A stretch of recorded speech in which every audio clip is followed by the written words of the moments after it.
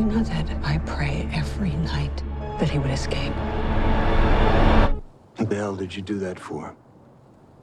So I can kill him.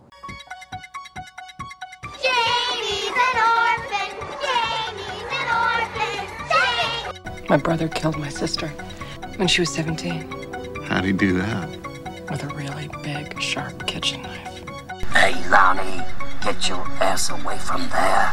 Third commercial, it's still on, please. Take off the third channel, it's still running. Stop it, please, for God's sake, please stop it. There's no more time. You've got to, please, stop it now, turn it off, stop it, stop it, stop it, stop it, stop it! Unholy mofos, Halloween. Trick or treat, motherfucker.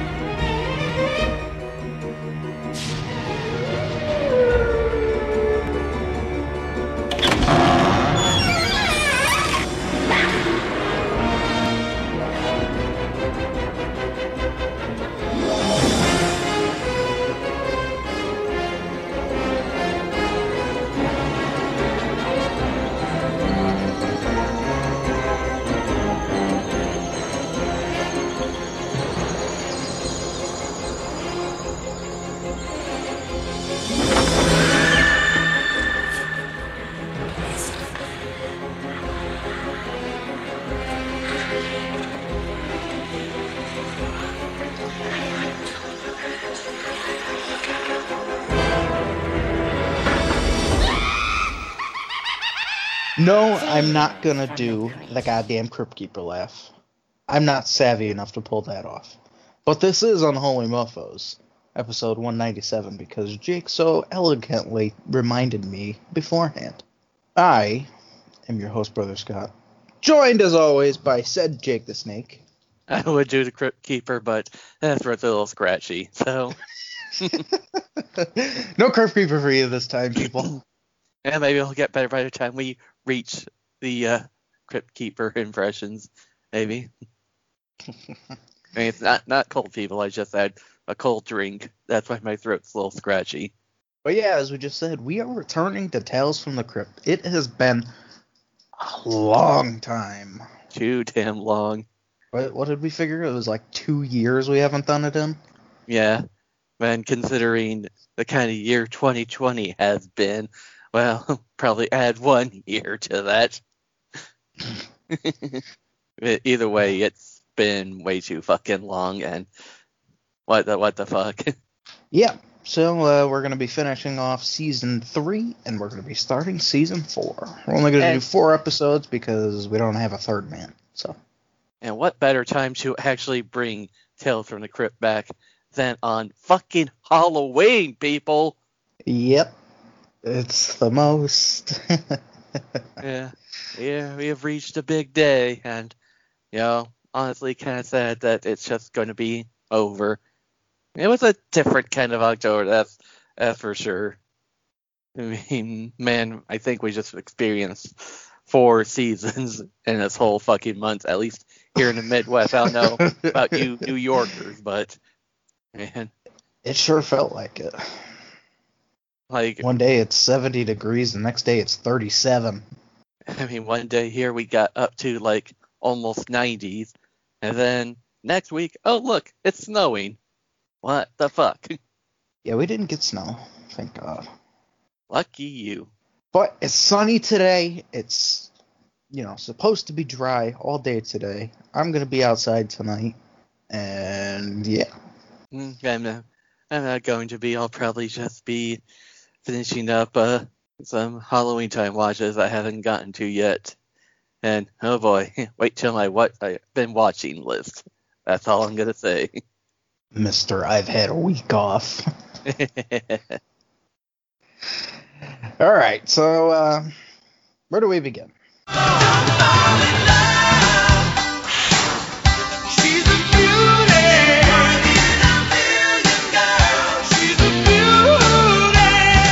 Oh, you want to start with the big blow, don't you? All right. Well, last week's matchup consisted of Shawnee Smith and Danielle Harris. Starting off, Danielle Harris won 4-0. Oh wow. Next up, we had Marissa Tomei against Jamie Lee Curtis. Mm-hmm. Marissa won 4-1. Yeah, I guess not too surprising. Then we had probably one of the toughest matchups of the entire tournament. Scarlett Johansson against Alexandra Daddario. Hmm. Alex won 4-0. Oh, wow, 4-0. I was as shocked as you were. I mean, well, that's my second girl, so I should be happy. But I figured, Scarlett would put up a fight there. I figured it was going to be a lot closer of a matchup, but apparently the listeners have decided. And then Jake's woman against Gillian Anderson, and we have a tie at 2-2. So Jake is going to have to pick the luckiest 3 numbers of his life to get his woman to move on. All right, I'm feeling 1-3. I'm feeling lucky. Siri, do not let me down. Siri, roll a dice. It's 3 this time. Woo! Yeah! Jake, go play the lottery, my man. Sweet. So, well, I think you know what that means. What does that mean? That means the matchup that you predicted is going to be coming to fruition. Oh, shit. Alexandra Daddario against Catherine Isabel. Oh, man. Even though I know where your heart will always lie, it still may be a tough decision for you. Yeah. Oh, Jesus. Well, we move on to our Halloween edition of the girls for this week. We start out with Jessica Alba against Elizabeth Banks. Okay. I'm just going to go with Banks, just because she was Rita Repulsa. And I'm going to go Jessica, because she's just so damn hot. Yeah.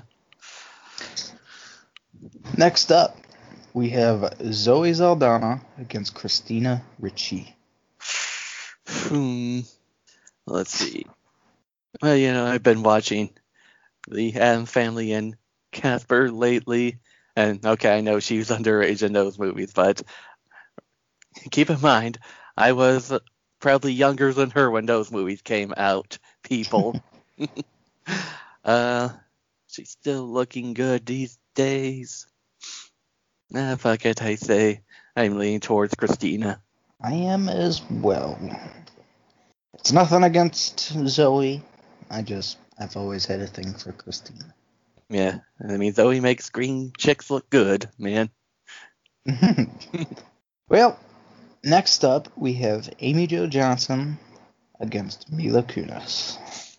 Well, both early crushes for me, although Amy's a lot earlier of a crush.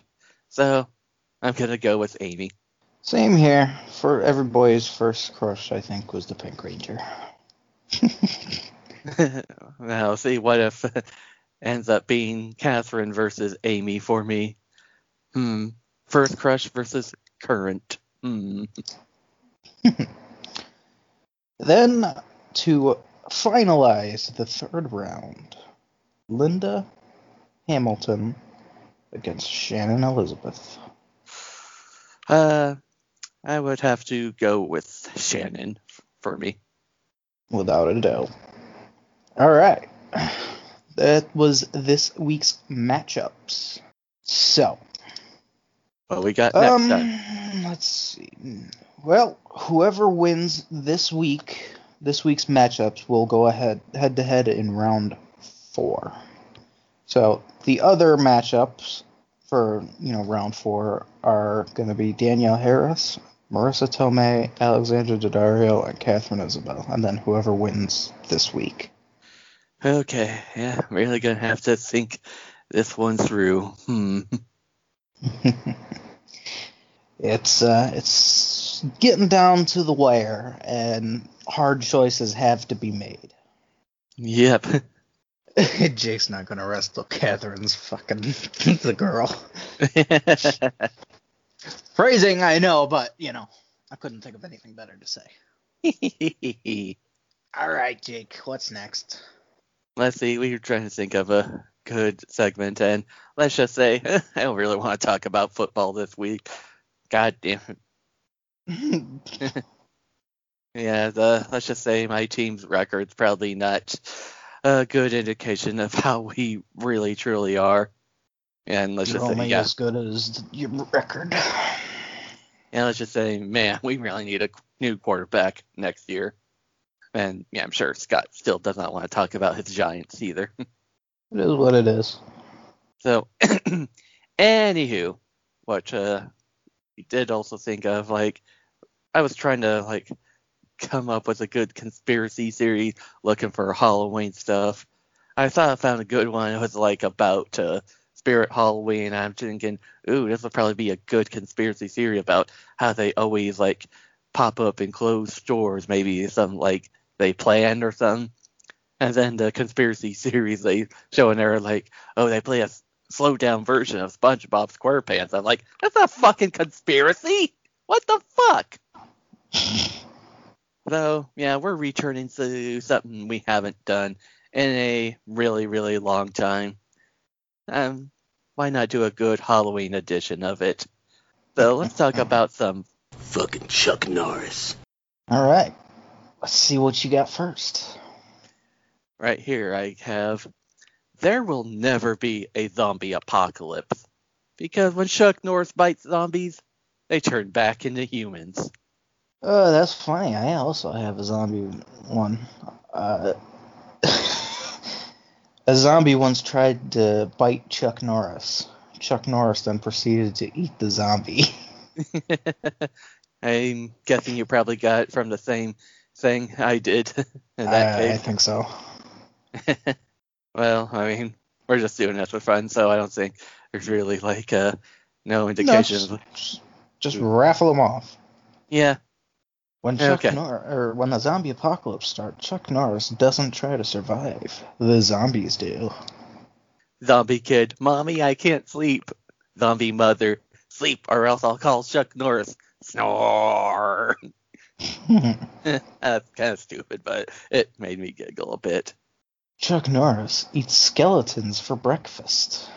Chuck Norris can eat a zombie soul. Chuck Norris can hit a monster so hard that its blood will bleed.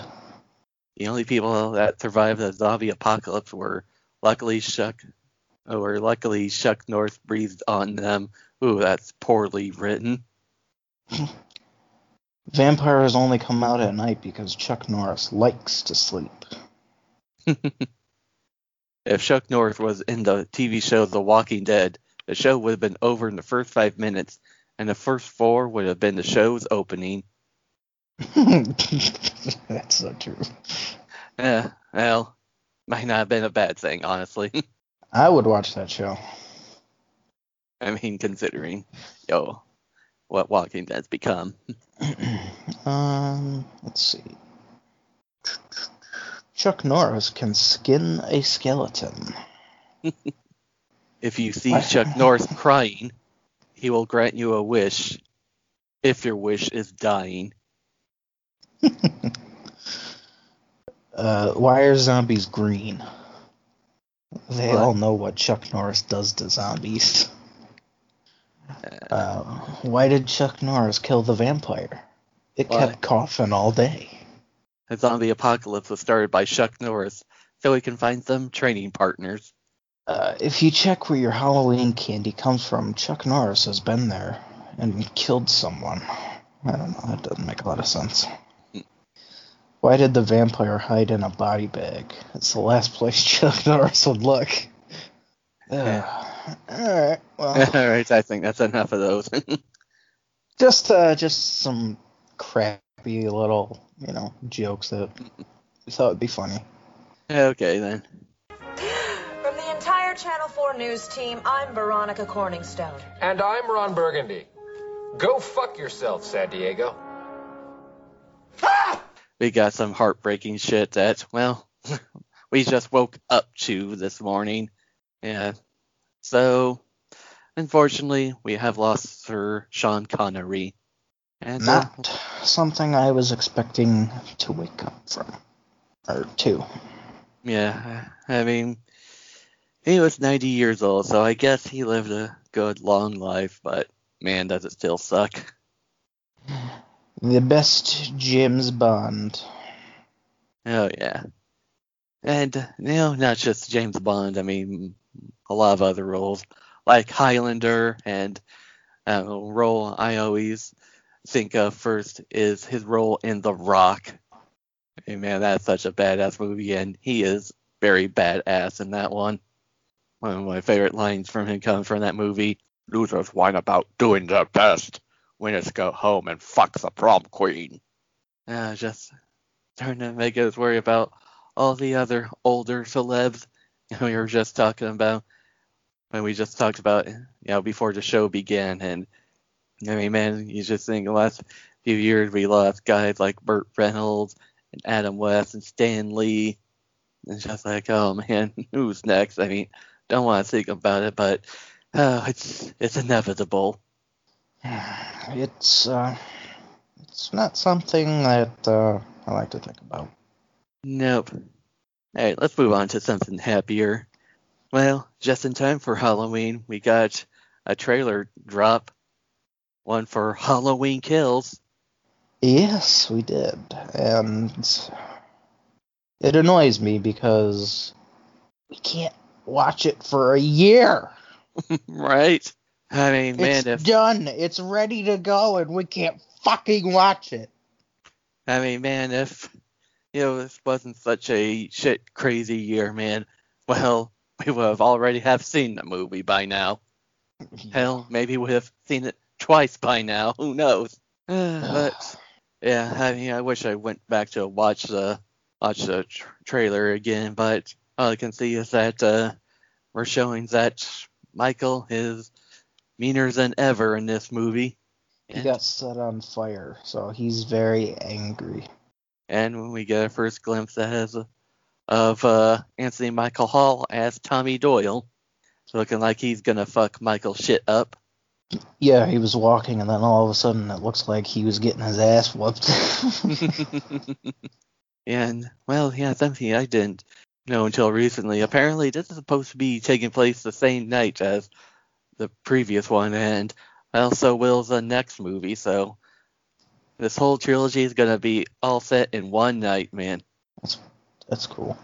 If we're to believe what they've been saying, that means, man, Michael's going to have one hell of a body count for one night. So he goes from killing 3 people to mass murdering an untold number of people. He's probably going to wipe out the whole fucking town, I bet. Yeah, end of Halloween ends. Haddonfield, population 1. I think we got a little glimpse of Nurse Marion Chambers in this one, too. Again, I just have to go back and watch a trailer again, but I think we got a quick glimpse of her. And a little call back to the original Michael breaking a window to get to her. Yeah, I wish it was longer. I wish that at the same time I don't, I've seen all I need to see. I mean, you know me and trailers, man. So. Just don't. I mean, if this is the only one we can see for like a whole entire year until the movie comes out, I'll be A-okay with that. You just put it on repeat and just try to find, different things that you miss.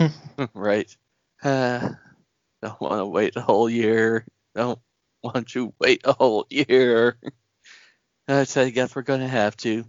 And, well, speaking of stuff done by David Gordon Green, well, he's doing another franchise. This time it's Hellraiser, but not movies. He's doing a TV show for HBO Max, and apparently got Clive Barker to come in. Yeah, Clive is going to be executive producer.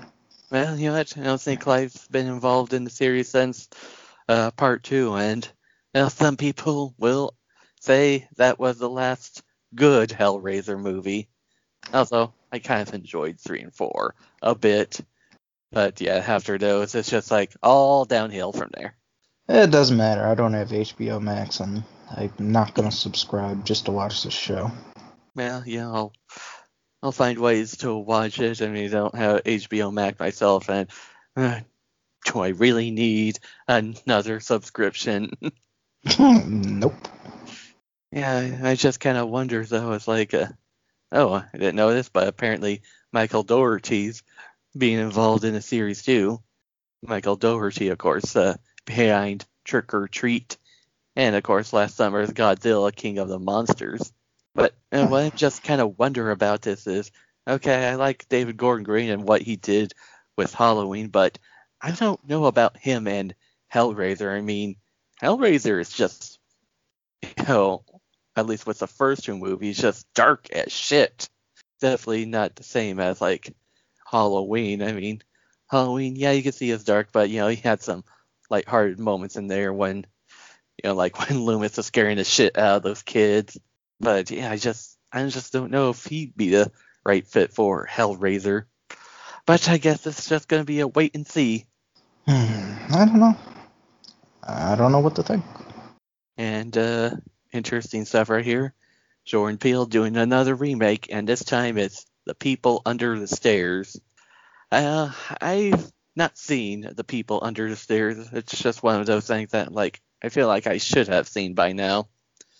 But from what I hear about it, I think Jordan Peele would be the right kind of guy to remake this kind of movie. I don't know. I mean, I heard nothing but bad things about that last one he did, Us.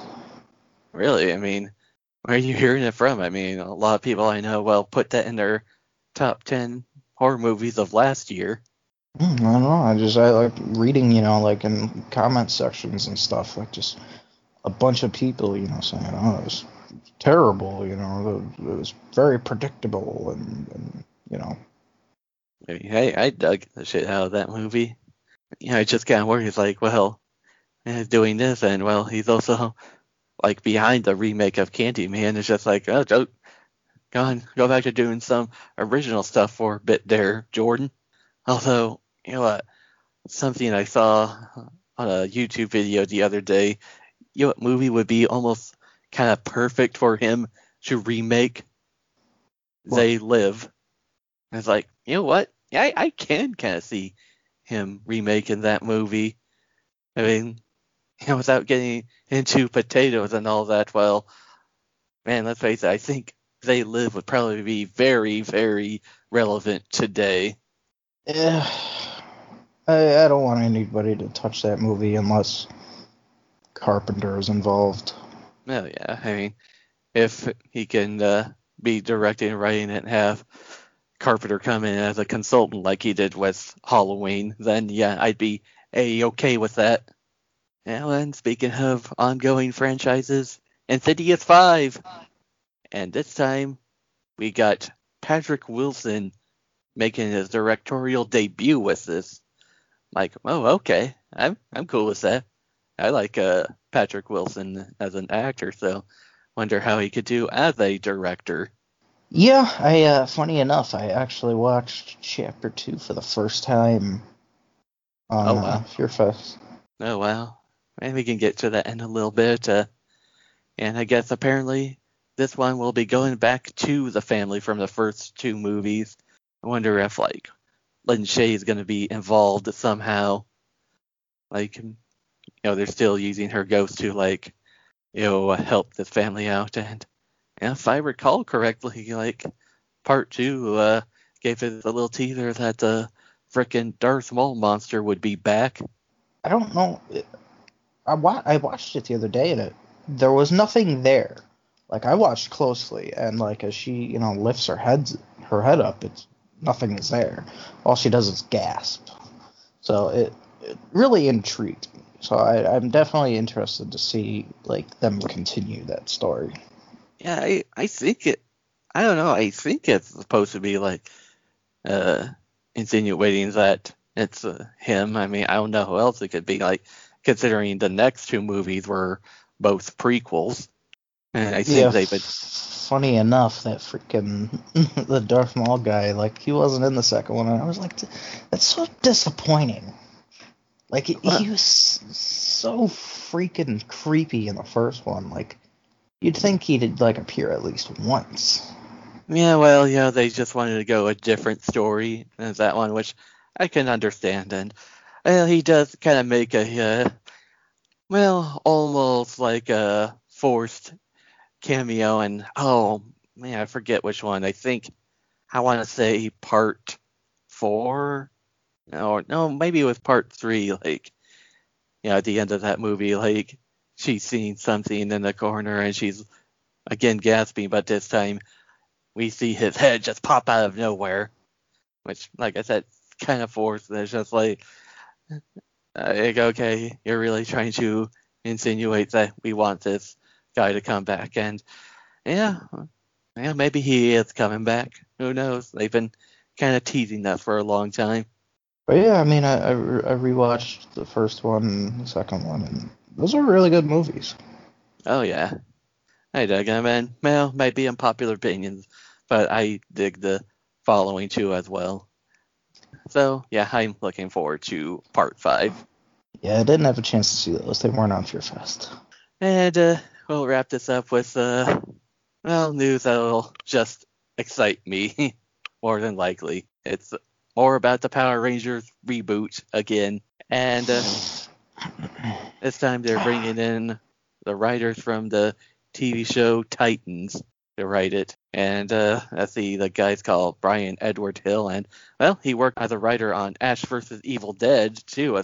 So hey, that's got me intrigued. I don't know. Yeah, and really that's all we really fucking have. Like, nothing else. Like, I'm sure they'll completely reboot this. I mean, we're gonna get new guys at the Rangers. That was already agreed upon, but isn't that MM? And then isn't there? I think they said there's supposed to be like a tie-in TV show as well. Oh, I don't know. Yeah, it doesn't say right here. Yeah, that's really the only details we really have for now. And that's all I got for news. So, hey, Scott. Good Lord, what are you watching? Well, as I mentioned, Fear Fest stopped showing constant repeats, so I started tuning back in. And I got some first-time watches in. As I said earlier, I watched Insidious Chapter 2. I'd actually never seen it. I've only seen the first one. I watched 1408. Oh, okay. I haven't seen that one in a long time. It was my first time watching that, and it was a lot different than I thought it was going to be. Yeah. I thought it was like more of a ghost hunting type movie, but nope. Yeah, I just remember, like, there was one part of a trailer commercial for that movie. His dead daughter goes up to him. She's like, "What's wrong, Daddy? Don't you love me?" And her voice just morphs, and then she hugs him. Then she's looking all deformed. And of course, that was just a fucking tease, because in the actual movie, she just says a normal girl voice, and it's more of a kind of a tender moment in the movie rather than creepy moment. Yeah. Yeah, I haven't seen that in a while. I'll have to watch that again sometime. I was surprised Samuel L. Jackson was in it. Yeah. That's not something I would have expected. And since you watched it on TV, and of course he had the only F-bomb of the movie. Yeah, he was like, it was just right as, he was like telling him, John Cusack, about the room, and he just says, "It's an evil fucking room." I figured when he was freaking out at him, he's like, "Fuck, that room is evil." Or something. I don't really remember the dialogue. I only watched it once. And of course, that's the first Stephen King adaptation with Cusack and Samuel L. Jackson, and the next one, it's not quite as good. In fact, much worse. I'm talking about that Cell movie they did years ago, and that movie fucking blew. I feel like there was another one. Oh, the Last House on the Left remake. Okay. I mean, I'd seen bits and pieces when it was on Fear Fest one time, but I think I was busy, so like I didn't have much time. So it's pretty crazy seeing 3 actors that I already know of. One, the main guy, Ketch, whatever his name is. I forget. Krug. Krug. Yeah, that's right. Yeah, who was he in this movie? He was the father of the kid, Justin. Yeah. I mean, who was the actor? Yeah. Oh, I know him from a TV show called Burn Notice. Oh, okay. He plays a diabolical motherfucker named Simon. Okay. I mean, I know Aaron Paul was in the movie. I know that. Yeah, he was in it. I know him from Breaking Bad. Sarah Polley. I know her from one of those comedy movies, like the spoof ones. And the dad, like, oh shit, well, he's been in a lot of movies, like, he was in that Patrick Swayze movie, Ghost, and I actually think, yeah, he was, like, one of the victims in Friday the 13th, Part 6. Interesting. I'm just curious, have you ever seen the original? I have not. Yeah, well, I should say, like, well, both movies are pretty much one-time watches. Yeah, I mean, that remake, that was messed up, man. Oh, wait a second. I just realized you said Sarah Polley. I think you mean Sarah Paxton. Yeah, that's right. I just remember that because she's like apparently, as you would probably figure from the last name, a distant relative of Bill. Like, I forget. It's not like direct relative of Bill, but it's just like a few generations. I think I've read that somewhere. Interesting. But yeah, other than that, just more Fear Fest. I really didn't get into too much other than that, but I did end up watching The Boys Season 2. Okay. I'll probably have to get into that pretty soon, with all the Halloween time watches being over for me. Yeah, I would say, jump in, you fucking... But I'm not going to push it because I know people push me to watch shows, and I couldn't stand doing that, so... If you want to watch it, I would highly recommend it. It's superheroes. It's like R-rated goodness, and throw it together, and it's one hell of a show. That's gonna be it for me. Okay, you ready for this? Hit it. Candyman, Ginger Snaps, Trick or Treat, 1986. One, by the way, Black Roses, Night of the Demons, Jacko, Amityville Horror, Amityville 2, Return of the Living Dead, Return of the Living Dead 2, Scary Stories to Tell in the Dark, Monster Squad, Night of the Creeps, Poltergeist, The Evil Dead, House of a Thousand Corpses, Phantasm, The Conjuring 2, The Company of Wolves, The Boogeyman, Children of the Corn, The Exorcist 3, Night of the Living Dead, Bloodfest, Shud 2 by the Shud, Halloween, and Trick or Treat. And those are just the rewatches. Funny enough, you mentioned The Conjuring. I actually finally got to watch that. Oh, and? And I liked the Warrens. Family, didn't really care what happened to them. Yeah, and thinking of movies we could have gotten already by now if it wasn't for the pandemic. Yeah, Conjuring 3 would have been out already. But, oh well. Now for some the first-time watches, or honestly, first-time watches in a while. Well, since I watched The Exorcist 1 and 3, I sure as hell wasn't going to watch Exorcist 2 or the prequels, and as much as I love the 9th configuration, really not a Halloween time watch. So what else is there? Well, a little movie called Repossessed. This one is actually the parody of The Exorcist with Leslie Nielsen in it, and even has yes. Linda Blair. I Didn't we talk about this? Maybe we have. I don't know. I think we talked about like a couple episodes ago, like when we were on break or something.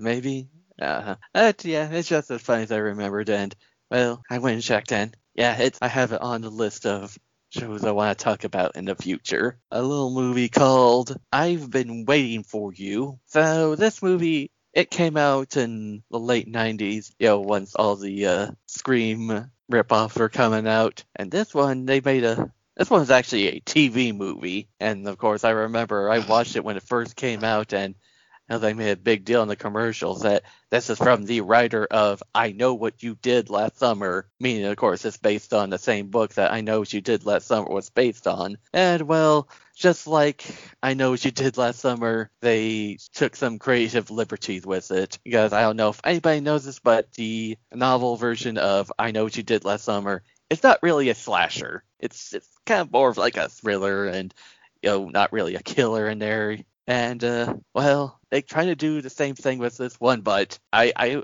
would hesitate to call it a slasher. So the story of this one is this woman moves to this old town, where the Salem witch trials took place. And, of course, she moves into a house where this famous witch lived in. And, well, these 6 students in there, they're descendants of people who killed this witch. And they think that she may be a descendant of the witch as well. And then around the same time, there's somebody going around. And again, I hesitate to call it a slasher, because let's just say, like, the guy's got a cool look. It's kind of like Ghostface, but instead of a screaming ghost mask, it's a witch mask, and it's got Wolverine-type claws. That's a cool setup, but, of course, it's a TV movie. They don't fucking use it. The one girl he kills in the movie, not even with the claws, she just fucking dies of shock. And like, why such a cool setup if you're not gonna fucking use it? And of course, well, you said it was a TV movie, so you can't expect much. And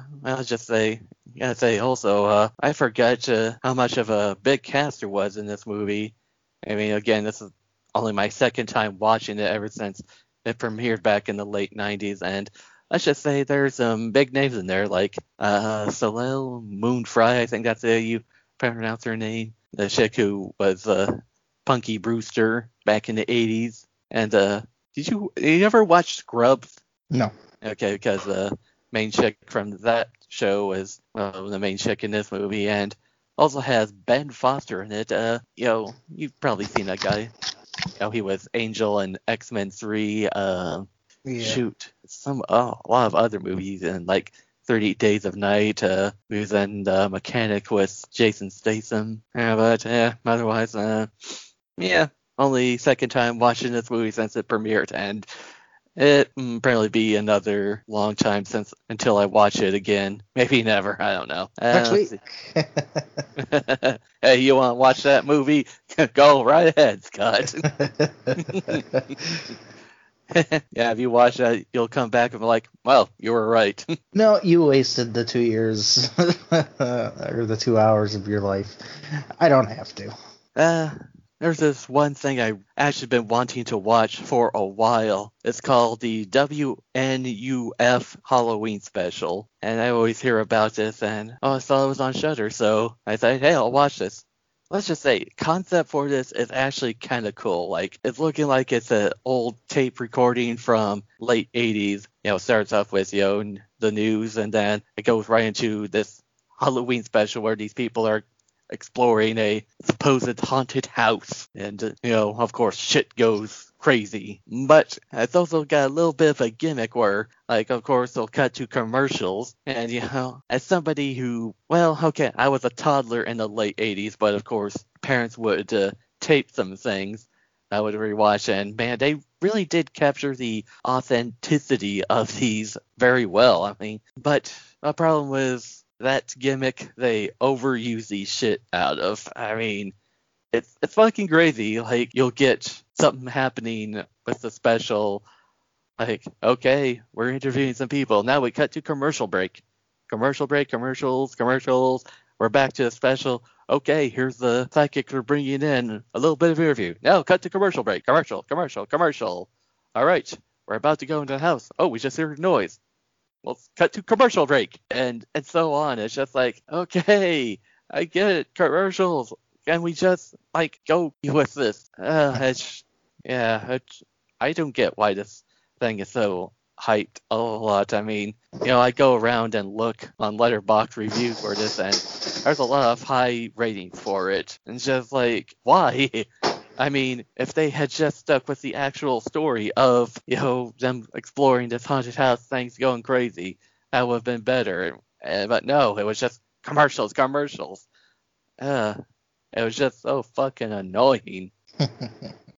And then another thing I really wanted to see for a long time, because it sounded kind of cool. It's called Gothic. It's about, Mary Shelley and the night she came up with the story of Frankenstein. Okay, do you remember at the beginning of Bride of Frankenstein, where it opens up with her husband Percy Shelley and Lord Byron, and all those people kind of acting all over the top? Yeah. It's let's just say that opening of that movie looked pretty fucking normal compared to what was actually in this fucking movie. I seriously have no idea what the fuck I just watched, honestly. I mean, I guess apparently they take some opium and then it just causes them to see some weird shit. But I seriously have no idea what the fuck was going on for this movie. In fact, if we ever decided to do a rundown of this movie, my rundown would be like, I have no idea what the fuck happened. Roll credits. That's seriously. I just do not get, like, how all of this went down in this movie, and then at the end, Mary Shelley's like, okay, I'm going to write the story of Frankenstein. What the fuck? What am I missing right here?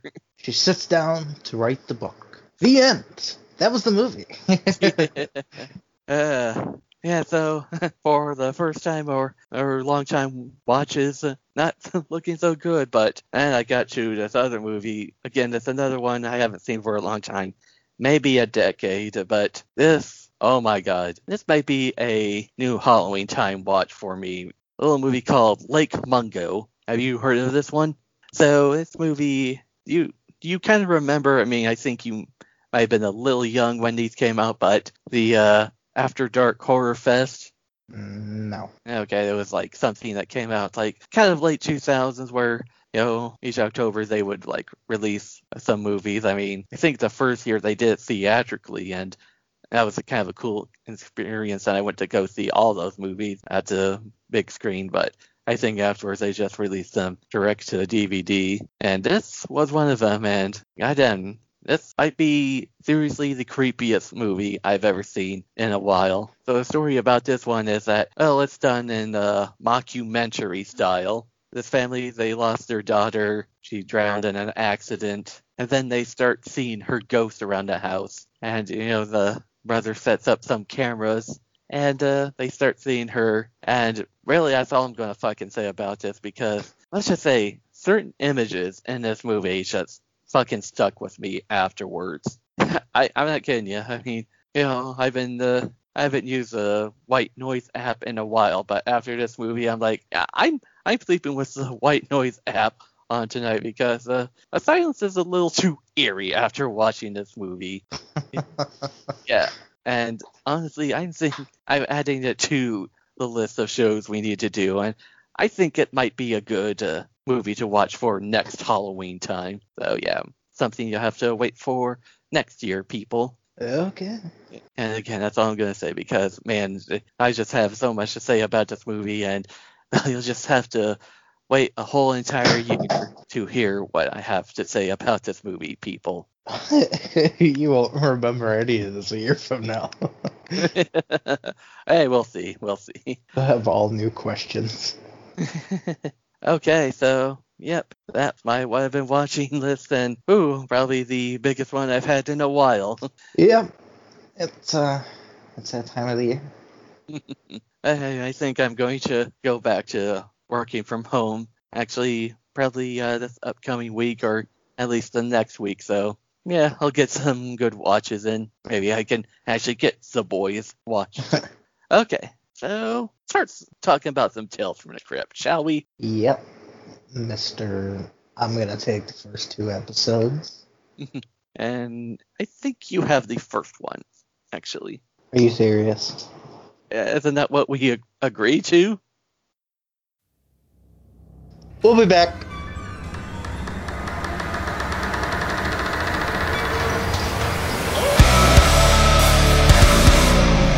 It's close to midnight.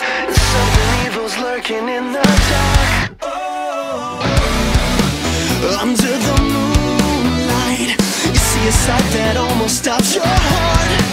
You try to scream, but terror takes the sound before you make it.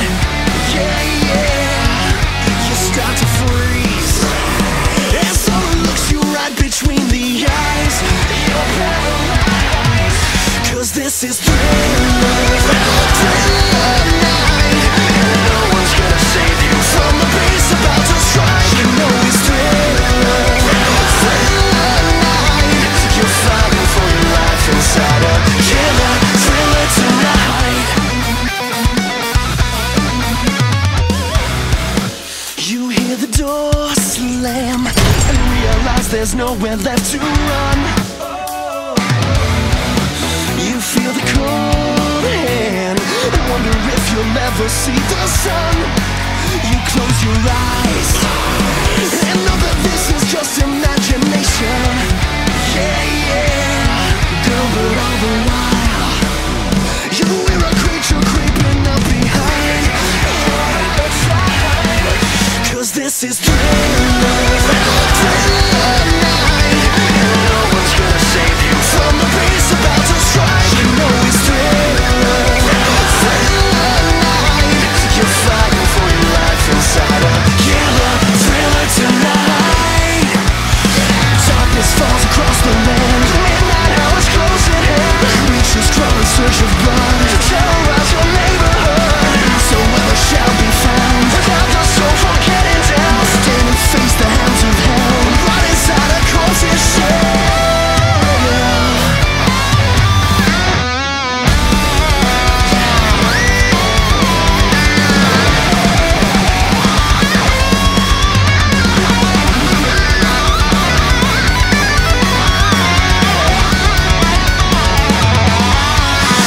This is Thriller night, 'cause I can feel you more than any ghoul could ever dare try. Thriller night, so let me hold you tight and share a killer thriller tonight. Stenches in the air, funk of 40,000 years. Grisly ghouls from every tomb, closing in to seal your doom. And though you fight to stay alive, your body starts to shiver, for no immortal can resist the evil of the Thriller. So, I'm having flashbacks to an episode we did called American Pie. And this is not that bad. It's pretty bad. Like, I was exhausted last night. So, I couldn't remember what episodes I was doing. So I asked Jake, and he tells me he's doing so-and-so. So I end up fucking, thinking, oh, okay, this is what we're doing. So I'm doing the next 2. And things didn't turn out right. Now that I've actually got some sleep in me, we made some big mistakes, people. Yeah. Our first Tales from the Crypt episode at Oh Hell, and yep, this is what we have to give you. Sorry. Well, I had a little talk with Jake. Things should not happen like this again. But this first episode's going to be a bit of a mess. Yeah.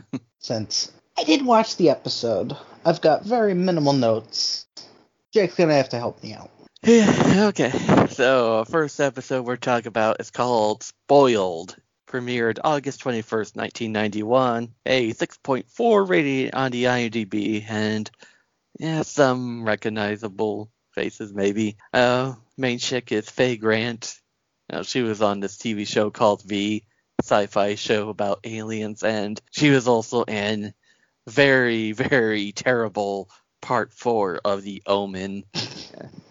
Talk about a sequel that really should not have been made at all. And the guy in there, Anthony Padilla, I don't know, he's a recognizable face. I guess one of this, what you may know him for on IMDb is So I Married an Axe Murderer. And I recognize him from the second Annabelle movie. But yeah, a lot of other things he's been in. And I'm sure, like, if we have listeners, they're probably screaming like 3 or 4 other things he's been in that we probably don't know of. Yeah, that's the funniest joke you've said all day. Listeners. Yeah, if they're still going after, us finishing fucking things up. What can I say? It was a long day. As I told Jake, I've got 10 lines to work with. So he's going to have to fill in quite a few dots. Okay. Well, obviously we start out with the Crypt Keeper. He says, "Hello, golfling fiends. And welcome to the crypt. Oh, don't mind him. That's just my caddy Juan. He got me teed off while I was playing around, so I shot a hole in one." And once I saw the setup with golf and he said his caddy was Juan, I'm like, oh gee, I wonder where that joke's heading. Which brings to mind the young woman in tonight's tale. She's also playing around, except that her game isn't golf, it's love.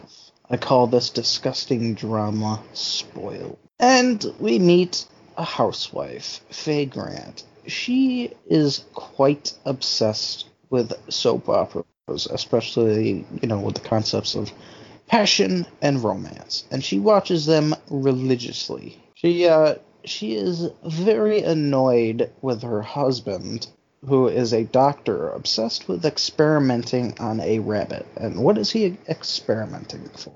The brain, something with the brain, I think I remember, when we first were introduced to him, he came in, he was talking about a patient, he lost, he's would have helped her if I was allowed to freeze her brain or something like that.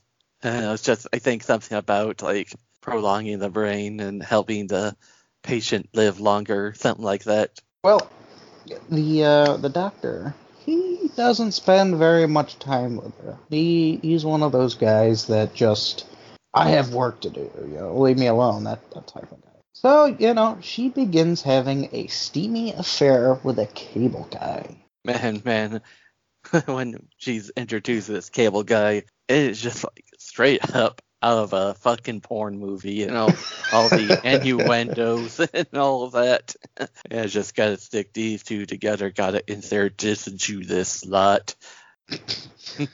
They have an affair for a while, and the doctor, he soon wonders if maybe he could try his experiment on human subjects. And there's also a bit of a setup right there. The main thing is that he works in a house, and when he's working in a house, there's a little red light that makes you realize that, hey, I'm busy here, don't come in. And she tries coming in a few times. It's like, what have I told you about when the red light is on? And of course they use that to their advantage, pretty much fucking, and then when the red light goes off, she's like, okay, get the fuck out. Like I said, I've only got 10 lines, so that was pretty much it for me. But what I do remember, one thing that really shocked me in this episode is doesn't he switch their brains into the other body?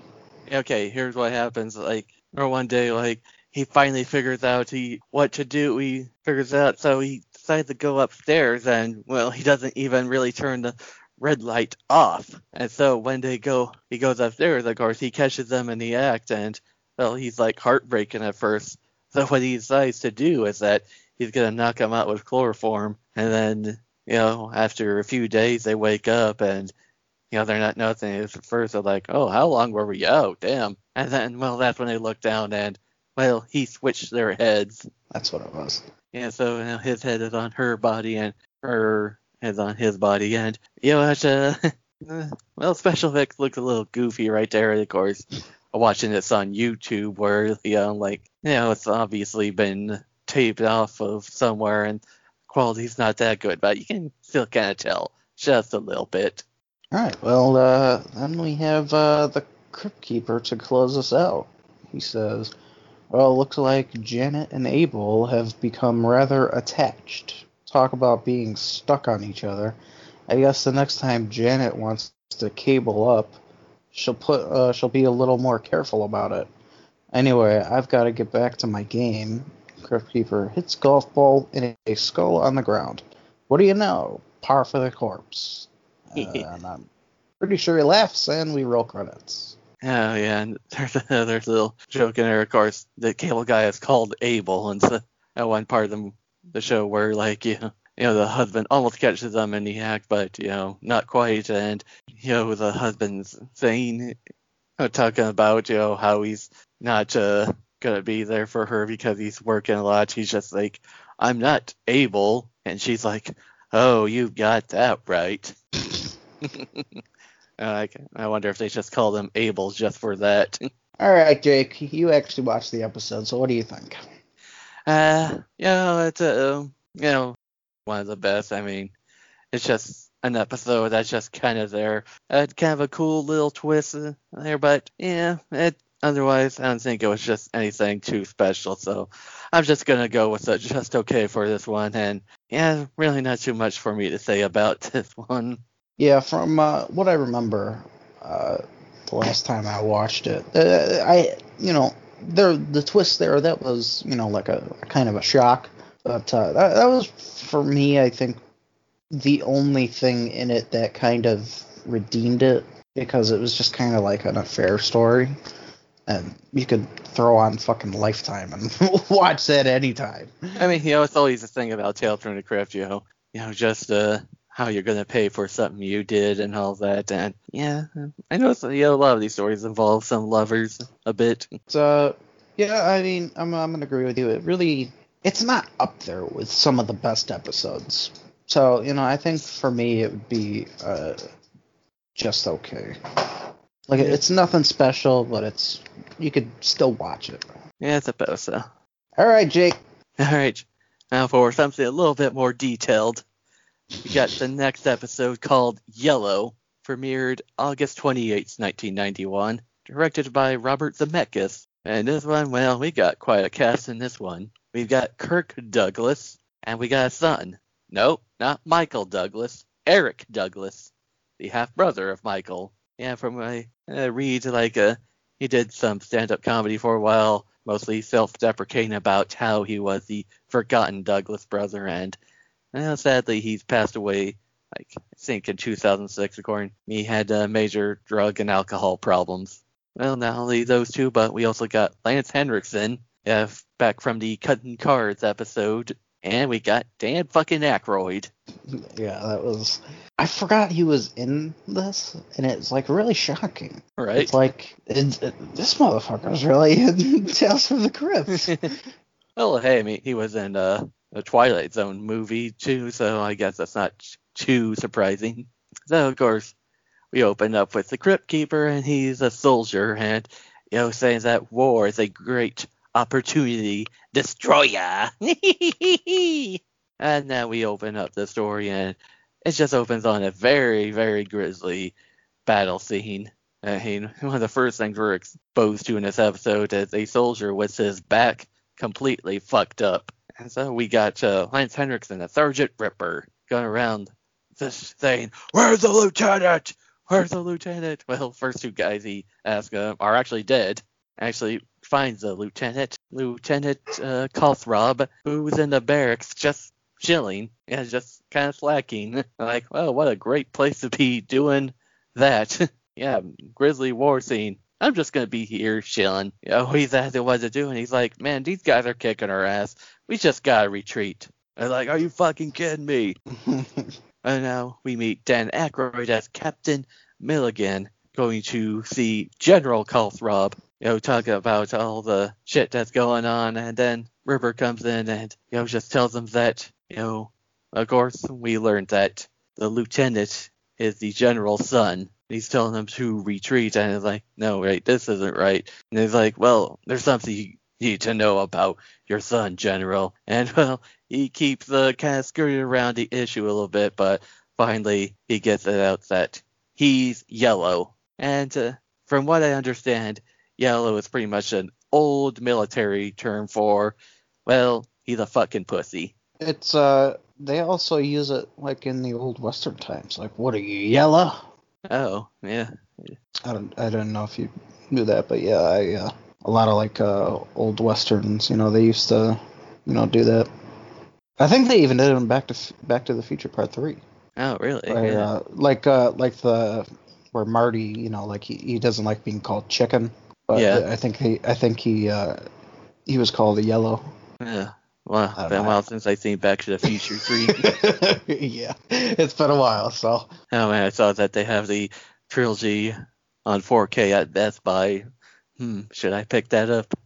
I want to get it. Yeah, so anyway, Lieutenant Martin Calthrop comes in, and, well, first of all, a little disrespectful, not the way a soldier should come in. I mean, just kind of comes in all casually, like, hey, yeah, you want to see me? Like, hey, remember where you are. And that's where he stands up straight. He's like, sir. And so we can kind of tell that Martin, he's really not the military type. Well, he just keeps arguing with his dad that he just does not want to be there anymore. But his dad has a mission for him to, like, go fix the communication lines because apparently they went out. So he makes him a promise that if he leads this mission and succeeds, that he will transfer him to what was it? He said to the rear, basically saying that he won't be a major general anymore.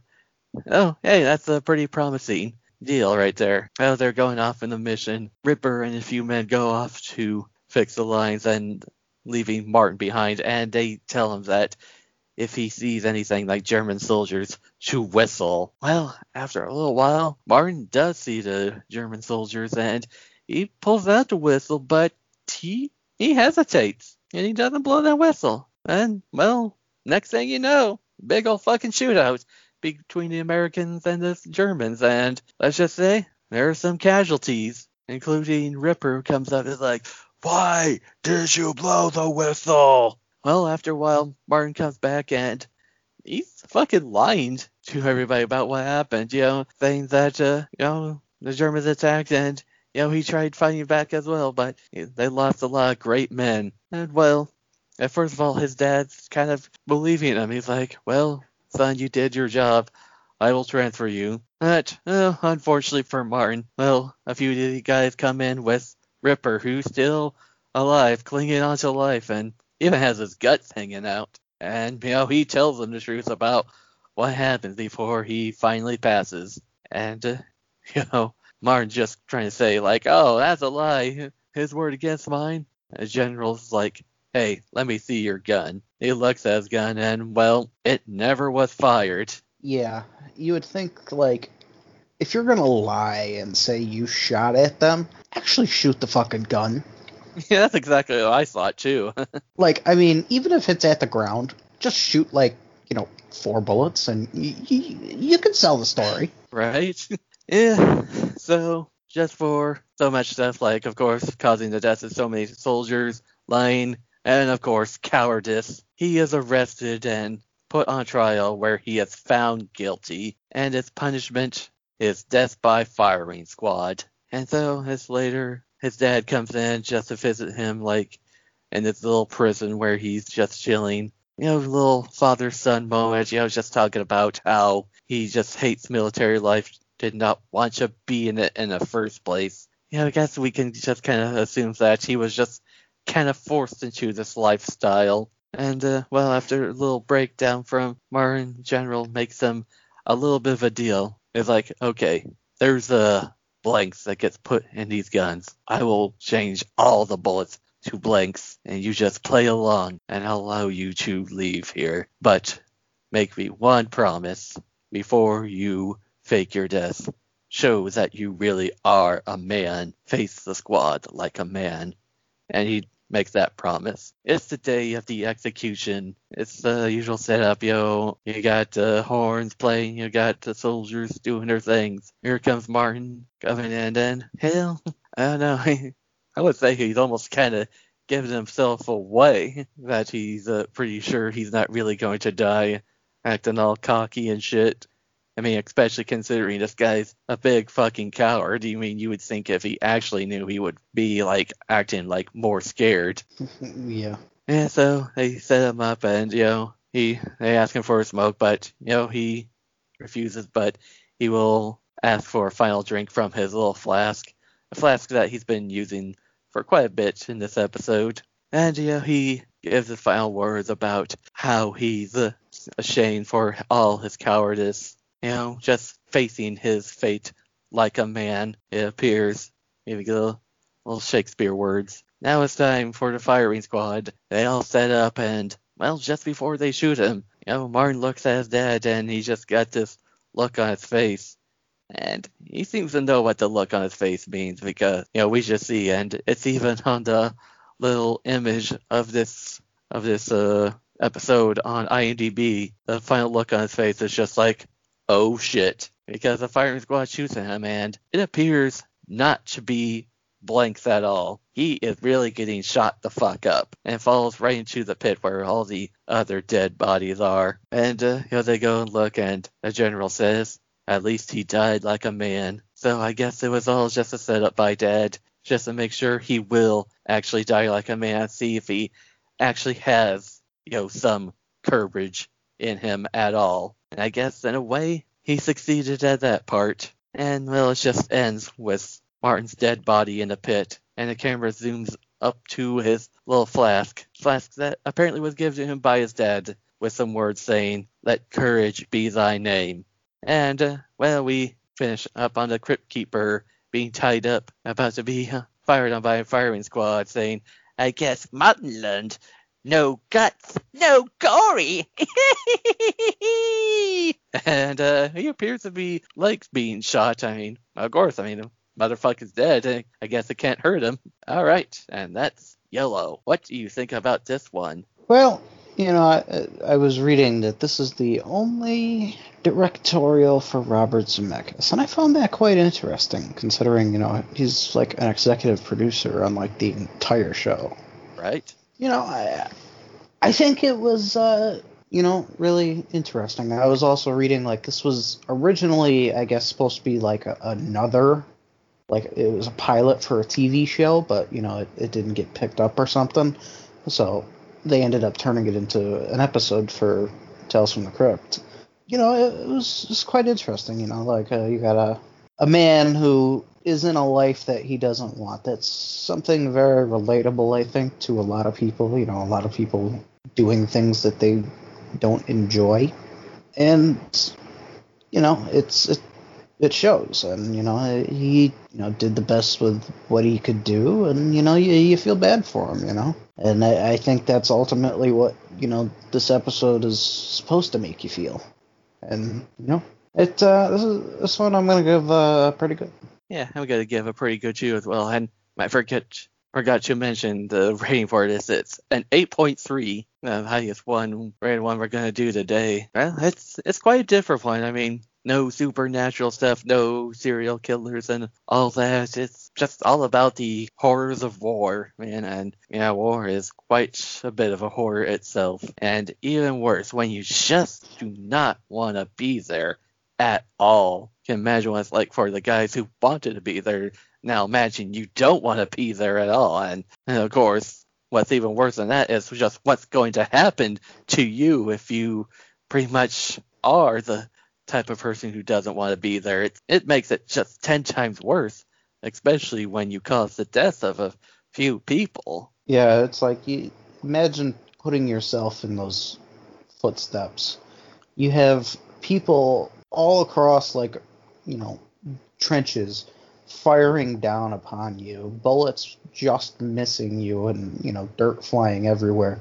That's like an intense and scary situation. Like, I give props to, American, people who freaking join the military because they want to. Right. And, go through that type of stuff. It's crazy. I know. Yeah, not just bullets, but, seeing fellow comrades just die, too. Dealing, PTSD and all this other shit because, you know, what you see in war is just so traumatic. Yeah, just something you really just do not want to see. It's just so interesting for, like, this final episode of Season 3 just deal with a subject like this, and, you know, I think they did it very well, man. And, of course, yeah, just the real horror, of course. It's being a coward in the military and just the consequences, and especially when your dad is a general, and I guess dad likes the military a little bit more than he likes his own son. Not a very nice father. No. Yeah, I just also gotta say, probably the longest episode we will do today. It's like 37 minutes according to IMDb, and I gotta say, for almost 40 minutes, it kind of went by a little quick, too. Yeah, it's really, there's not a lot of downtime. Yeah. I think maybe the only downtime scenes are, like, in the prison, and maybe in, like, the beginning, you know, when we're meeting characters, but other than that, there's, like, a lot of action going on. Oh, yeah, it does not waste any time at all, because I just remember when I was running down this episode, I just, was starting to check, the time left, and I was like, oh, wow, we're almost done with this episode, damn. I mean, I guess I should have seen it coming. I do have to admit, though, did you kind of see the twist coming? I mean, the first time I watched it, it's hard to tell. I mean, yes, but no. It's like, obviously, he's, his father. You would think that he would do this, but, when you actually see the outcome, it's like, oh, he's that kind of father. I mean, my thing is, of course, I also Tales From the Crypt episode. I don't think things are going to turn out well for him at all. Yeah. But, some reason I was thinking, the father would think he switched out bullets with blanks. And, but no, he actually did intentionally lie about it. Yeah. At least it teaches you not to be a coward in the military. Yeah. If you can't hack it, don't join. Yeah. Why, I'd never be in the military at all, man. I just would not be able to deal with that shit at all. Yeah, I wouldn't either. All right. Well, I think it's time we take a little break, and you have the next episode. Yes, I do.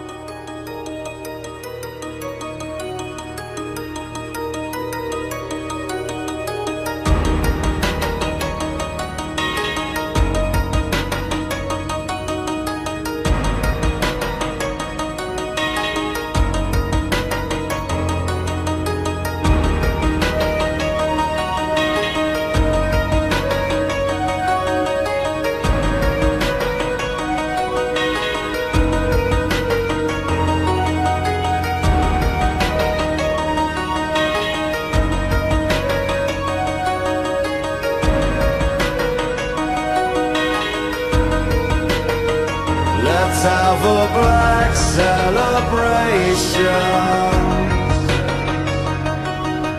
black celebration tonight.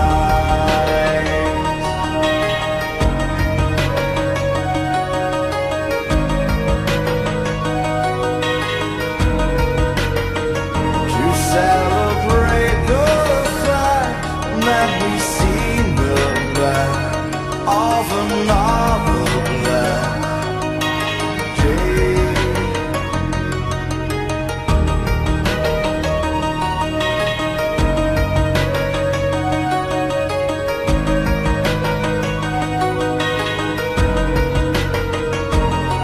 I look to you, how you carry on when all hope is gone.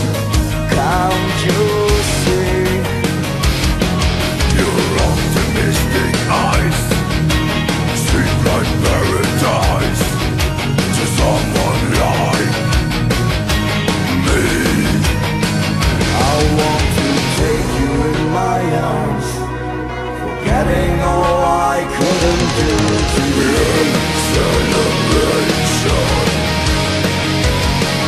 Let's have a black celebration tonight.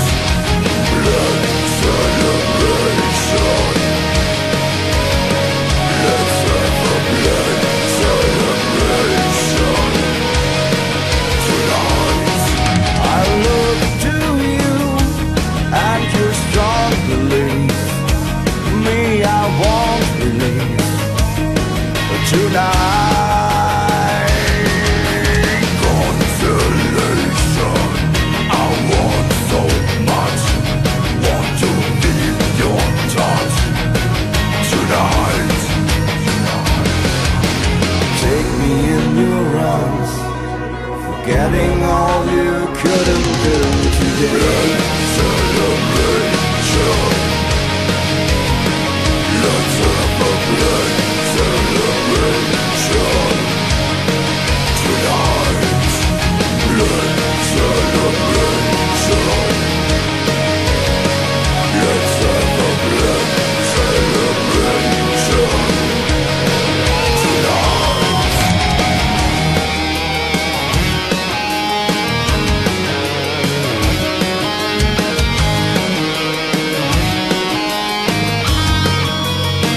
To celebrate the fact that we see the bed often on the bed day.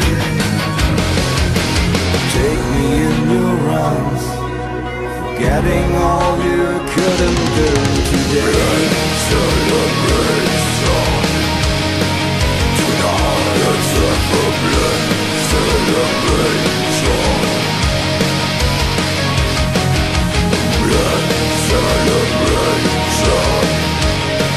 tonight. Let's have a blood celebration.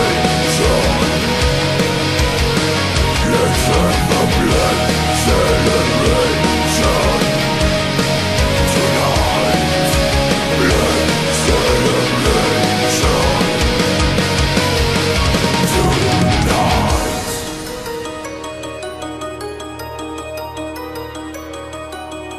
And we are back. Now, time for the first episode of Season 4, called None But the Lonely Heart. A 7.2 on IMDb and premiered June 27th, 1992. Now this is a interesting one, because the director of this particular episode is Tom Hanks. Yes, that Tom Hanks, people. I want to say, like, what the fuck was that upstairs?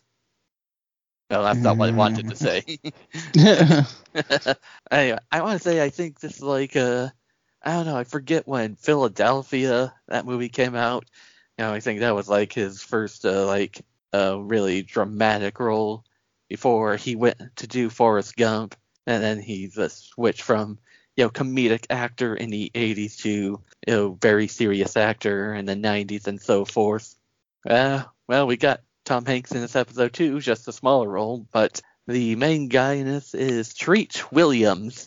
Treat Williams, he's been in a lot of movies like The Substitute sequels, the villain in The Phantom, Deep Rising. Again, I'm sure there's like other roles he's been in, but those are the ones I mostly know him from. This one guy, Sugar Ray Leonard, I guess apparently he was a major fighter back in the day.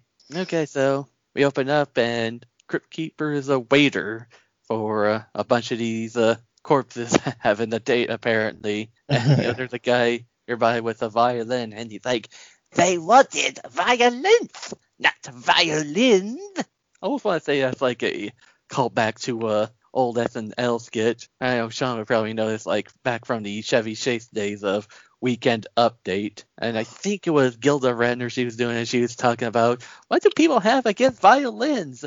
Violins. And Chevy Chase is like, no, it's violence people are against. Yeah, you have to look that up, people. I'm probably not doing that skit any justice.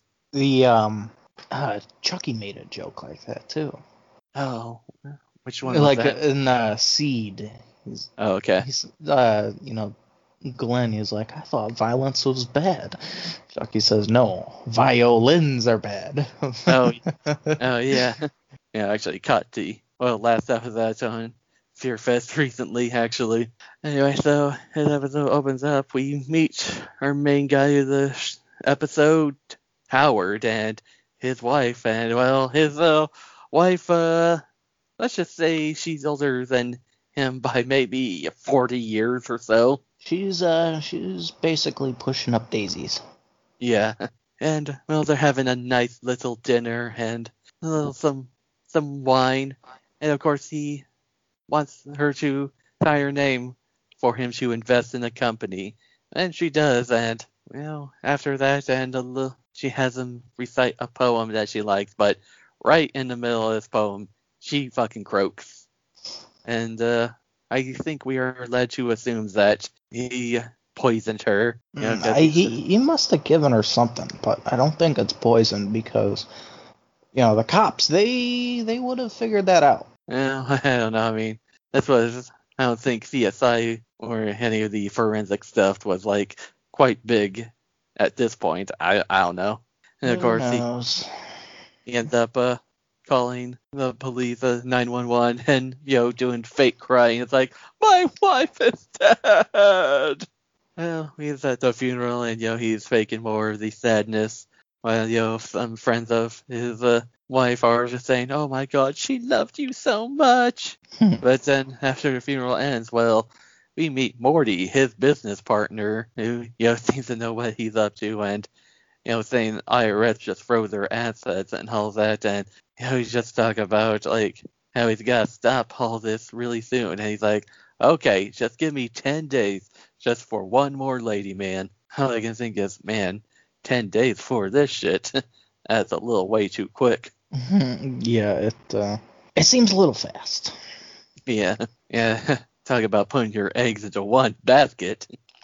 Well, at this point, he rips off his little black like armband from him, and tosses it, and the wind blows it all the way to the grave digger. A very is that something like people wear at like funerals? I've never really attended a burying. Yeah, I don't know if it's like, maybe it must have been for like the old days. Like the very first funeral I ever attended was when I was 13 for my grandpa. I don't remember anything like that there. I don't know. Must be a very old tradition. Remember, this is early 90s, so there's no Tinder just yet. So what does Howard do? He is at a service where he watches tapes of potential suitors for him. I want to say like there's a place that did this like kind of not too far from where I live, but yeah, I never got to do that, and I don't know if I know anybody who ever did dating that way. Yeah, like I said, this is Tinder before Tinder, people. And well, after watching some ladies, like especially some ladies that are too young for him and his con, he finally reaches a lady called Effie, and he's thinking she's perfect, and even looks in at the jewelry she's wearing. She's like, oh yeah, it is real. All I'm thinking is that it's like, how can you fucking tell from that fucking tape quality? I mean, again, early 90s, no 4K just yet. How do you know that shit is real? Well, he goes out and, he meets the guy who's behind it. And, of course, it's Tom Hanks, as Baxter. And, he's telling the lady once, he's like, oh, yeah, man, you gotta like them older ladies, man. So he meets up with Effie. I guess she's apparently a widow and very rich, even has a butler. And first of all, she kind of rejects him at first, and she's like, what do you want with an older lady like me? And, well, Howard just BS's his way, like, talk about, the ladies my age, they just don't know what they want, don't know what I want and all that. After a while, they start talking, and she tells him how he reminds her of her dead husband. And, while she's talking to her butler, he's looking at a jigsaw puzzle. I guess apparently that's what her husband liked to do, and the last thing he did before he died. Well, at this point, Effie is starting to get into Howard. In fact, she decides right there to get down and dirty, right on the unfinished jigsaw puzzle. Well, the next morning, and, well, they're waking up from all that getting busy, and he's just saying that, oh man, I've never felt anything like that in a long time. And never felt such dryness like that in a long time. Well, right around this time, well, he has a note, and he reads the note, and it says, another one? Man, you better stop. He's like, I have to go somewhere really quick, honey. And, well, he goes back to his office to find his business partner, Morty, shredding some papers, and, well, he's accusing him of being the one who sent him the notes. he's like, hey, that's a nice tie you got there. And then he grabs the tie and puts it in the paper shredder, which pretty much drags Morty with him. And yeah, all we can see is there's just a lot of blood. Well, I guess his little 10-day plan may be working, because next thing we see is that him and Effie just get married. Just like that. You've known each other, what, 12 hours? 12, 24 hours and you're getting married? Yeah, it's like a freaking Disney movie right there. And of course, she wants him to sign on the bank account, to pretty much share the bank account. And of course, that's exactly what he wants. And he sees that the butler, Stanhope, he's watching suspiciously. Well, after that, she goes upstairs to get ready for his jacuzzi. But then Stanhope brings him another note, and note's just saying, hey, you better quit this. So, hey, with Morty dead, who else could know about this? Oh, I think it's Baxter, Tom Hanks. Oh, he gets back and starts talking to him and really starts accusing him. And so he pretty much grabs Baxter and throws him right into the TV set. He ends up calling her Effie and saying, hey, how about you give Stanhope the night off, huh? That night, when he's getting ready, well, Stanhope comes up. He's not taking a night off, and he's confronting him because he knows what he's up to, even pulls out a gun on him. He's like, oh, come on, you don't have the guts. Go on, do it. But, yeah, he's right. Stanhope doesn't have the guts to do it, and Howard ends up strangling him right to death. What a fool. Yeah, so it's like, all three of those guys are dead. Who else could be knowing about all this shit that he's doing? Well, finally getting a very intimate moment between Howard and Effie. And of course, he gives her some wine, and she's like, oh, are you trying to get me drunk? Well, in that case, and she ends up like fucking chugging down this fucking wine. But again, poisoned, and she ends up falling down. And while he's trying to call for 911, well, it appears she's not quite dead yet. Considering like how she just chugged that shit down, that's quite surprising. And ends up struggling, ends up just pushing her right down the stairs. And so after a while, he's starting to make arrangements for a flight to get the hell out of the country. I guess he's got enough money now than he needs. But one more note comes in. He reads it telling him to meet this person in the mausoleum. Oh, into the mausoleum he goes, and he ends up meeting up with the grave digger. He's just like, you had all those ladies, they told me to do it. He starts talking crazy. It's like, man, you're fucking crazy. And, well, he ends up killing him with a shovel. Really comedic death. And, just before he leaves, he's like, he's going to take one look at Effie in her coffin. But she's not in there. What the fuck? But there she is, all fucked up looking. And honestly, the first thing I was thinking of when we saw like how fucked up she was looking is, you remember Prince of Darkness? Mm-hmm. Yeah, I was thinking of like how that chick who was taken over by the devil. That's how fucked up she looked, and that's what I was thinking of. Oh yeah, but more. Yeah, and well, not only is Effie there, but so is the lady from the beginning, and then, well, more of these chicks that he ended up marrying and killing. They come too, and one's pretty much a skeleton by now, and they all gather up to kill him. We end up with Crypt Keeper. I like a bunch of these. She's like, not only did she win his heart, but also his kidney, his liver, and his gallbladder. I always think one of these corpses' head ends up falling off. He's like, oh, I just love the date that gives you head. All right. Well, what do you think of this one? This one was pretty interesting. It's a classic, Black Widow type story. Like, young woman marries old man for his money and then kills him. It was a little interesting, seeing it, from the perspective of, a man instead of, a woman. Right.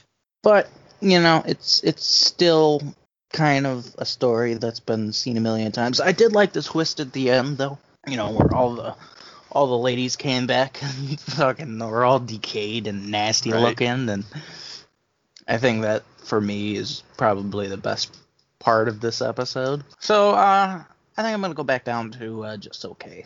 Yeah, you pretty much said what I was going to say. I mean, it's kind of a classic setup, and I gotta say, I kind of almost did see the twist coming in this. I mean, again, you gotta realize it's a Tales from the Crypt episode you're watching, so you probably gotta know what's going to be coming up. And, like I said, he was killing everybody who he suspected, and, there wasn't a hell of a lot of characters in this episode, so it was like process of elimination. Although I gotta admit, I forgot the Gravedigger for a little bit, so.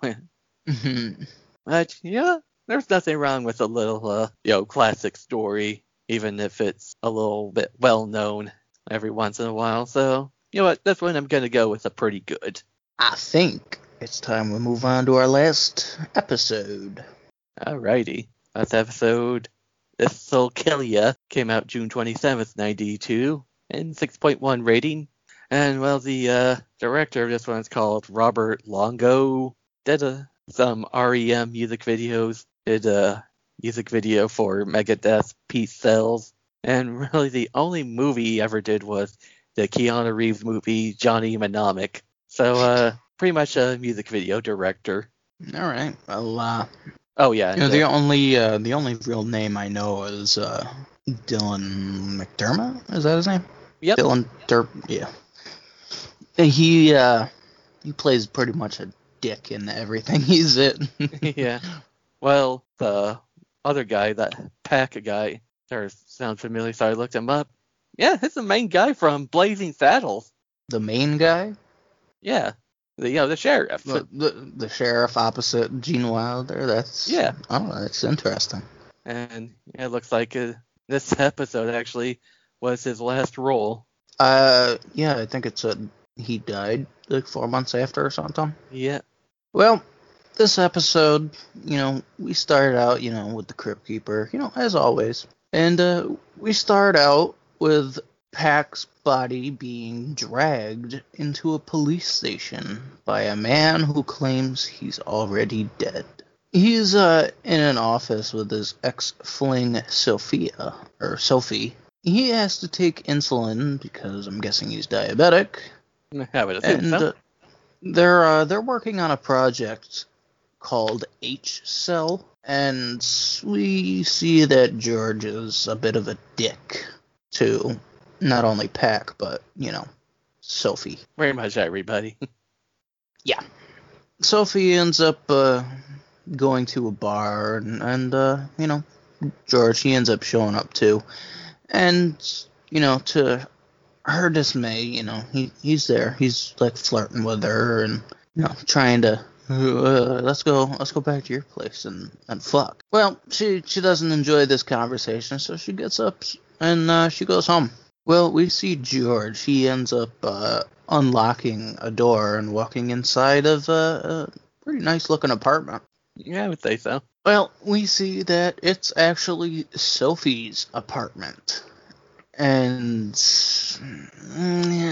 he ends up kind of forcing himself on her at first. But, after a few minutes, she kind of caves into her desires. We see lots of boobies, and George, he basically pumps and dumps. He goes back to the office and apologizes to Pack for being a dick before, and he goes to work. It's time for George's insulin again, and, he asks, Pack to get it for him. Well, Pack ends up grabbing a needle with the H-cell by accident, and basically this thing, I forget what they say it does, but, it will, fester your body with tumors and basically kill you. Yeah, it could be a pretty sight. I think it was, they're using it to, cure specific, diseases and stuff, but, they haven't, been able to.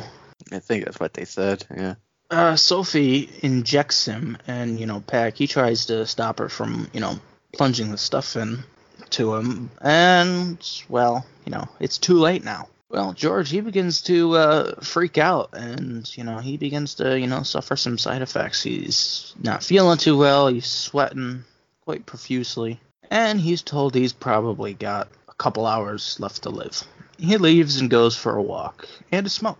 He goes to the bar and sees visions of people, and, you know, these people have, like, freaking deformities all over them, like, huge bubbles and, like, tumorous-looking things, and one person even had, like, green goo coming out of one of them. Yeah. Well, he's told by the bartender that Sophie and Pac were celebrating at the end of the bar. And, you know, he doesn't like this, so he goes to Sophie's apartment, and he hears a message that Pac leaves on the machine, and, you know, he learns that, you know, he was really injected with, you know, the H cell on purpose. So George, he goes to the lab with a baseball bat, and he freaking whacks Pac in the head, you know, causing him to collapse to the ground and begin bleeding profusely. George, he ends up grabbing, like, a needle and, you know, some of the stuff in there, and he ends up stabbing it in Pac's heart and, you know, injects it into him, and it kills him. So we're back at the police station, and Sophie arrives, and she tells him that he was not really injected with the H cell, that it was, you know, just his insulin with, like, a little, like, hallucinogenic stuff just to screw with him because, you know, he's been a dick. Oh. And he looks placebo at the effect. He ends up looking at the camera, and we go back to the Crypt Keeper, who closes out the episode for us. And yeah. Okay, So this one, well, wants to start off saying, hey, this is a man who killed me. I don't know, some reason I thought it was just going to be like, he's pretty much Walking Dead right now.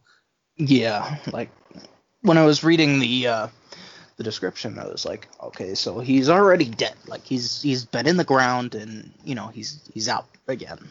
All right. And honestly, would have been a much cooler episode if that was the case here, but no, just all ends up being a placebo effect. Like, again, just like the first episode, really not much else for me to say, man. I mean, you know, nothing too memorable besides the 2 stars of the show, but, you know, other than that, I'm gonna once again go with a just okay. Yeah, I feel like this episode could have been a little bit better. You know, I think it had a good premise, though. Basically, you know, you're injected with something, and basically it's killing you, and, like, what are you gonna do? You're gonna get revenge? Yes, you are. So, you know, I like the little twist of him not, you know, actually having it, so now he's gonna actually have to suffer the consequences. Right. Yeah, I guess that was a pretty good twist right there. And again, if you've seen a bunch of Tales from the Crypt episodes, you probably should have seen it coming. Yeah, something like that. So, you know, I think I'm gonna go just okay as well on this one. You know, these episodes really weren't, you know, anything too special. Yeah. And it just felt like more like filler. Yeah, it really did. I mean, the Yellow episode, it was definitely probably the best of the bunch. You know, just because it's just a little something against the norm for Tales from the Crypt, and which, again, you know, nothing wrong with that, you know, because, you know, we keep saying these are pretty much standard Tales from the Crypt type episodes. Yeah. Yeah, so, yeah, pretty much Return to Tales from the Crypt, just okay type manner. I mean, you know, there was some really good, you know, special effects work, and oh yeah, you know, I would say so. Couple good twists, but, like, nothing as good as, like, the twists and, you know, stories from the first couple seasons. Oh yeah, well, hopefully things will pick up a bit. I did take a little bit of a look, and yeah, we got an episode coming up, like, maybe not exactly next time we do Tales from the Crypt, at least in the next few episodes, that's got frickin' Christopher Reeves in it. Oh yeah. I know which one you're talking about. Yeah, they got some big ass names in these upcoming episodes, man. Yeah, I was ratting them off. We got, like, Joe Pesci and Brad Pitt. Brad Pitt, yeah. Timothy Dalton. It's like, goddamn, the star power this show brought in, man. I gotta tell you, I mean, for fuck's sake, we just talked about an episode directed by Tom Hanks. And that when you think about it, I don't think Tom Hanks would do something like this nowadays. Which one was the one Friedkin directed? I think it's the next one, the one about the tattoo. Yeah. All right. Well, I think that's about it for me. Hey. I mean, there's nothing too special really to talk about. You know, we're kind of just in the middle of the series, and roughly, I've only seen the first 4 seasons, but I don't know if it goes downhill like after season like 3. Yeah, I mean, who knows? I guess we'll have to see. I mean, I know there's one episode, like, I don't know, probably like maybe the last season of the show, I just remembered, and so we're going to not get to that one for quite a bit. I mean, especially considering, you know, it's been 2 years since we've done Tales from the Crypt. There's one that was animated and was their own twisted version of Three Little Pigs. I remember liking that one when I was younger. Yeah, we're definitely. I won't let us go another 2 years before we do it again. Yeah, we gotta stay on top of that shit. All right, well, I think we take a break, come back, and we'll tell you guys what we're doing for next month.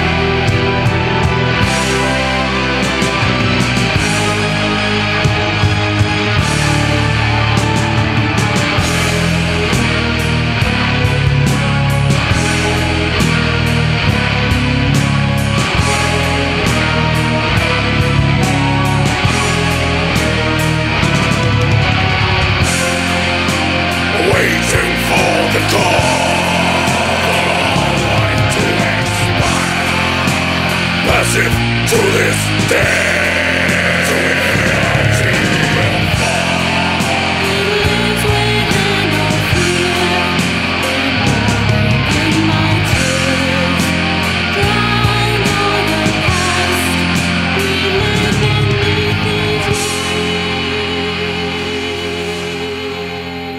we are back.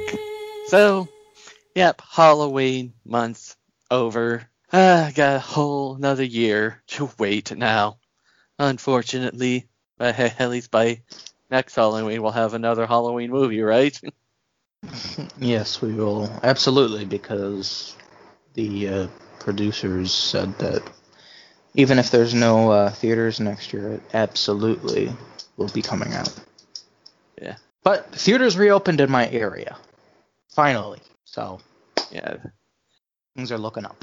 They've been reopened for a while in my area, but I just haven't been felt too safe to go back to them just yet. I mean, I would have gone, but, like, there's no good movies playing. Yeah. And, like, Halloween played last night, but it didn't start till fucking 9:50, and, like, it wouldn't have actually started till probably, like, 10:15-ish, after previews and shit. Yeah. And I'm not fucking staying in a movie theater till 12 o'clock at night. When they show preview for, like, a movie like that, I mean, you know, I think the last time I went to see Halloween in a movie theater, like, they only showed, like, one preview for, of course, the newer one, but I believe so. Would they show preview for, like, an old movie that they're showing? Yeah, like when I went to see Goonies, there was previews and stuff. Yeah, okay. Well, yeah, either way. Halloween month is over, so what does that mean for November, Scott? Well, if you have listened to the show for a while, you should know our trend of November. And if you don't, we're going to tell you anyways, because we're obliged to do that. We are going back to James Bond. Oh, yes. Which is going to kind of hurt after the news of today. Right. Quite the timing, I tell you what. But yeah, we going to be doing The Man with the Golden Gun and The Spy Who Loved Me. Yep. And let's just say, well, some of these notes are already ready, because they were planned last year before. Some things went down. Should we give a little hint? We may have a special guest on the second episode. May not. Who knows? Yeah, let's just say, people, if things go well, episodes might be 3 hours again. Let's hope not.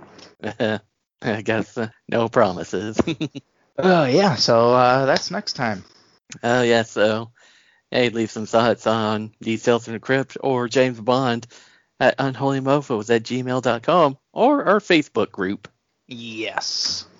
And yeah, I think that's all we have to say. Go have fun tonight. And if you're listening to this tonight, happy Halloween. Do not get shot 6 times! And Ben Tramer, be very careful of wearing that Halloween mask out tonight, man. Later, fuckers. Peace out.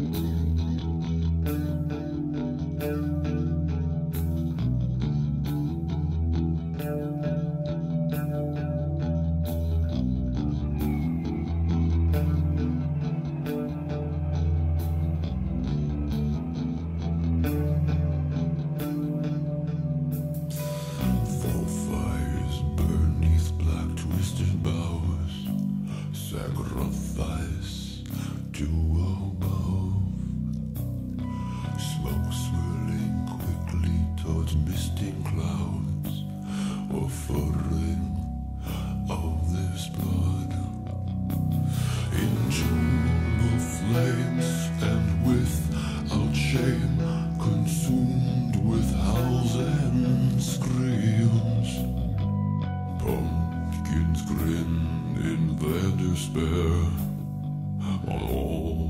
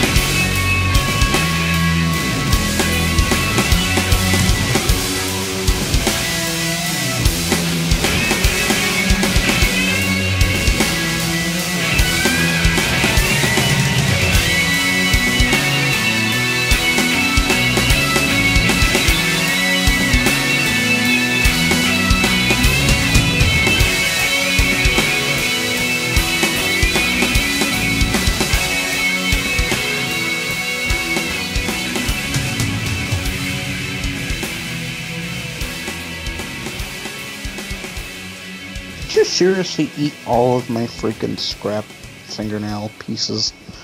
Oh, that's fucking nasty. What the hell's wrong with you? You know that's gonna hurt when it comes out, right? Yeah. Dogs eat fucking anything, man. Yeah, he likes to eat shit. Caught him doing it the other day. I had to freaking give him stuff to clean his mouth out. Yeah, I just love how, I don't know if you've ever experienced whenever you have to give dogs medicine and you hide it in a certain food they like, but and of course they seem to know the medicine that's in there. Yeah, Like, and then they spit the pill out and just eat the food. Yep. It's like, you'll fucking lick your own ass when you won't just take a medicine. Yeah, I've given, like when I was giving him his meds, he would just eat it flat out right. And he was like, "Ooh, what is this?" It's like there's a dog saying that their asses taste better than this freaking medicine. If that's the case, then I probably wouldn't want to take that medicine either.